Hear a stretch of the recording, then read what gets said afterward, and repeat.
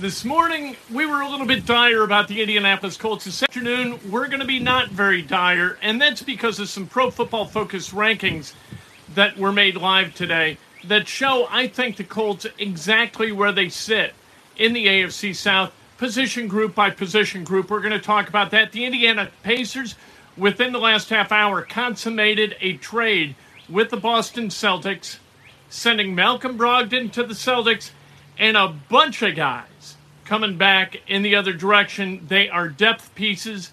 None are going to pay. This isn't like Tatum coming to the Pacers or Jaylen Brown or anybody like that. These are depth pieces. Interesting trade. We'll talk about that. And we'll talk about the Pacers Summer League a little bit. Ronald Norred, the head coach, Butler graduate. We'll talk about Summer League basketball. Those guys, Ronald's going to talk to the media at about 3 o'clock. Of course, we'll be there. We're also going to talk Isaiah Jackson. We'll talk to Benedict Mathurin, all those guys, and those interviews as soon as they're ready. We pop them up. It's what we do. It's Inside Indiana Sports Now with Kent Sterling. For Friday, July 1st, 2022, we're brought to you by the great people at Johnson's Plumbing. Johnson's Plumbing, they take a problem, come up with a solution, and boom, your house is in better shape overall because of dealing with Johnson's Plumbing. Give Jared a call, 765-610-8809. Again, they've done work on the house 3 times. We've loved the results every single time, or I wouldn't tell you about them. All right?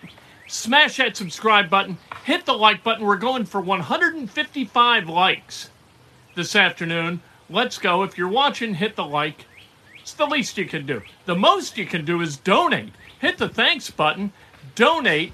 What a wonderful sentiment that conveys to me. And cash. Also good. All right, let's talk about the Colts and Pro Football Focus, their rankings of the individual position groups. And then we're going to talk about the Pacers. Malcolm Brogdon gone. This is going to be a cause for celebration from a lot of Pacers fans. But Colts first, usually, and this afternoon as we head into a holiday weekend. I can't wait. All right. At the quarterback position, this is a place where Pro Football Focus has the Colts second best in the AFC South. By the way, the Colts are never worse than second in the AFC South.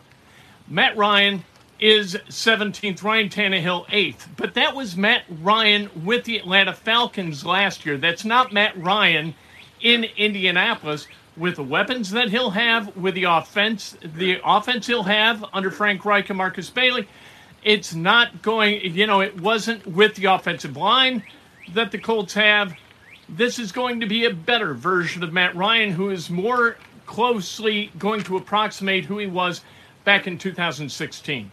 So, you want to rank Matt Ryan behind Ryan Tannehill? You can. I would choose not to. At running back, Jonathan Taylor, Nyheim Hines, Phillip Lindsay.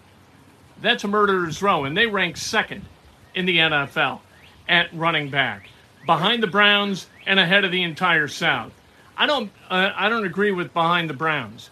I think that Jonathan Taylor is a better running back overall than Nick Chubb is. What are you going to do? Jonathan Taylor had more yards after contact than anyone else in the NFL had yards rushing. That's got to count for something. Nyheim Hines, a terrific widget out of the backfield, and Phillip Lindsay, a wonderful depth piece acquired by Chris Ballard. Good work there. At wide receiver, you know what? 25th. You wouldn't think that's very good. That's in the bottom quartile. If you split the NFL teams into quartiles, the 32, you'd have them in groups of 8, right? 1 through 8, 9 through 16, 17 through 24, and 25 through 32. The Colts, at the very top of the class of the last quartile, the other 3 AFC South teams, they're behind the Colts. This is perhaps, by division, the AFC South might have the worst overall wide receiver and tight end position grade in the history of Pro Football Focus, 4 divisions. Unbelievable. The offensive line, number 10, way ahead of the rest of the AFC South. Houston, number 22. Jacksonville, number 26. The Titans come in at 27. So there you go. The Colts rolling so far on the offensive side of the ball, minus Matt Ryan, who could wind up being a strength for the Colts at the age of 37 this year. They win everywhere else. Now let's go to the defense. Defense, Colts, number 11 at the defensive line. Titans are number 10, so just by one, the Titans are better than the Colts in the D-line, and you really don't know what Ngakoue is going to be here. You don't know what Kwity Paye is going to do in his second year out of Michigan, 21st overall pick in 2020. Is he going to take a step up in class? How about Daya Odangbo? What's he going to do in his second year, which is really kind of his rookie year because of that Achilles tear suffered toward the end of his time at Vanderbilt? We don't know what he's going to be. Is Tyquan Lewis going to come back at full strength after tearing his knee apart on that interception return last year? If those guys are good to go, the tackles are kind of set, right, with Buckner and Stewart, so you feel good about the defensive line as long as Ngakoue winds up being Ngakoue and Paye takes a step up in class. Linebackers, Colts, number 2 in the NFL. The Titans, the top team in the AFC South at number 16. So far, so good for the Colts. Now, this assumes that Darius Leonard's going to be ready, that he's going to be healthy, he's going to be ready to go. The Colts expect Darius Leonard to be ready by the opener, but what the hell does that mean? They say that about everybody. I think they said that about Andrew Luck. Andrew Luck is going to be ready for the opener in 2022, and then they got a tap from Matt Cotty and said, he retired in 19. We're not saying that anymore.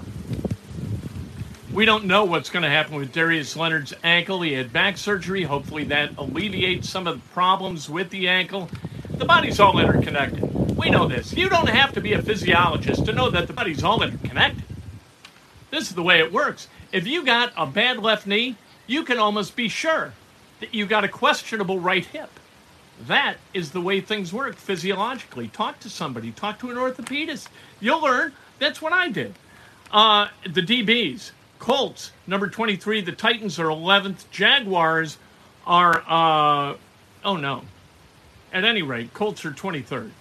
I think they're going to be better than that as long as Stephon Gilmore stays healthy and Nick Cross takes over at the box safety. If you've got Cross and Blackman, I'm all about Cross. You watch tape on Cross. You love his mobility, his quickness side to side. You love his willingness to stick his head in there and hit people. And you've got Rodney McLeod as a kind of a depth piece. I like this position for the Colts. I think safety is a strength. Kenny Moore was a Pro Bowler. Assuming that the contract dispute doesn't drag out and Kenny Moore doesn't sit out camp or miss regular season games, I think we've figured out that he's not going to get an extension ahead of schedule, because that would mean, what do? How do you explain to Quentin Nelson and Jonathan Taylor not Quentin Nelson, but Jonathan Taylor and Michael Pittman, that they're not due an extension right now, out of sequence, out of rhythm, with 2 years left on their deals? You can't. And so Kenny Moore, I'm afraid, is going to have to play for what he is owed at this point. But he's a Pro Bowl slot safety. That's a nice thing, Pro Bowl nickel. Stephon Gilmore, 3 years removed from being the Defensive Player of the Year in the National Football League. And then, you know what? And we talk about Isaiah Rodgers all the time, but he's really, really fast. He's capable. He's got good hands. He gets burned every once in a while, but he's fast enough to make up for that. So I think that Isaiah Rodgers is going to be a really good piece in that defensive backfield for the Colts. The roster overall is ranked 15th in the NFL, and normally you'd say, boy, that's middle of the road. How are they going to make the playoffs? Only 14 teams go to the playoffs. How are they going to make the playoffs at 15? This is the worst news I've ever heard. No, it's not. It's good news, or I wouldn't share it on a Friday. The Titans, number 20, Jaguars, 28, and the Texans, 32nd and last in the NFL, their roster approximation from Pro Football Focus. And if you don't subscribe, you should. So that's the deal, and we're going to know a hell of a lot about your Indianapolis Colts when Week 2 is done. On the 11th, they travel to Houston to play the Texans. And on the 18th, they travel to Jacksonville to play the Jaguars. Now, one of two things is going to happen. Either they will beat teams that they are demonstrably better than in those first two games, and go 2-0. For the first time, going 2-0 on the road since 1977. That was 7 years shy of the move to Indianapolis. That's how long ago that was. If math serves, that's 45 years ago. At any rate, if they do that, when they do that, they're in really good shape. Now, if the inverse happens, because the Texans don't know that they suck yet, and because the Jaguars in Jacksonville seem to beat the Colts constantly, you know what, including the regular season finale and the season finale last year, because it was a loss. The Colts didn't go to the playoffs. They had everything to play for and still couldn't beat the Jaguars because they gave up too much room and allowed Trevor Lawrence to be really, really comfortable in the pocket, which is the height of stupidity, and still the Bears hire Matt Eberflus as the head coach. They go 0-2. It's circle the wagons, baby. You got problems. But 2-0, you feel like all things are possible. Let's talk about the Pacers and that trade. Malcolm Brogdon goes to the Celtics. That part is easy. Easy to book the travel for Malcolm Brogdon. You just get a ticket for him and send him east. There you go. He's gone. People didn't like him. We know why. We went over this earlier this week. What do they get in return? Daniel Tice, they get in return. We know who that is. 30-year-old guy, depth piece, kind of a power forward / center, dirty work type guy coming this way. Then Aaron Nesmith, first-round draft pick 2 years ago by the, out of Vanderbilt.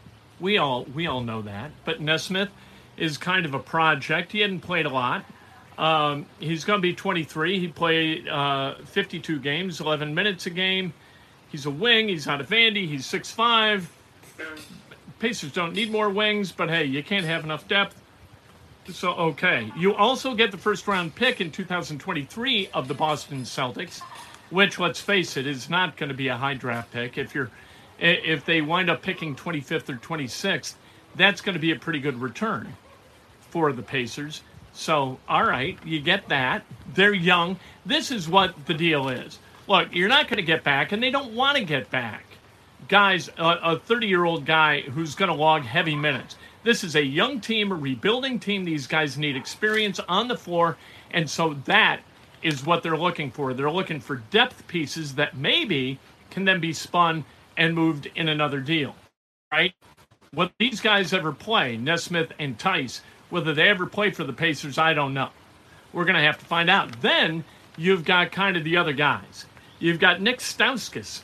This is the second time that the Pacers have acquired the contract of Nick Stauskas. I don't know whether Nick Stauskas is ever going to play for the Pacers despite being acquired by them for a second time. Of course, he's out of Michigan, and we love Nick Stauskas. Big Ten guy. Juwan Morgan from Indiana University. Indiana. We're all for you. Juwan Morgan. He hasn't played a lot since he began his NBA career with the Utah Jazz. However, we love him just the same. Hopefully he plays here. That'd be really nice. And then you've got a guy named Malik Fitz. Got to tell you the truth, we don't really know a lot about him. But he's been included in this deal also. Did not play a lot. Has not played a lot in his NBA career. So, Pacers get rid of Brogdon, and who I don't think was disliked quite as much as Carson Wentz, but close. At least the pace of play is going to move for the Pacers. And we're not going to watch him seemingly healthy cavort about on the bench, being very, very supportive and talking to guys. So we got that going for us. But you get back Daniel Tice, you get back Nesmith, you get back a bunch of other guys, and then you get a first-round pick next year that's not conditional. And why would anybody put any conditions on it? Because the Celtics are going to be pretty good next year anyway. So a nice trade. At least there's movement.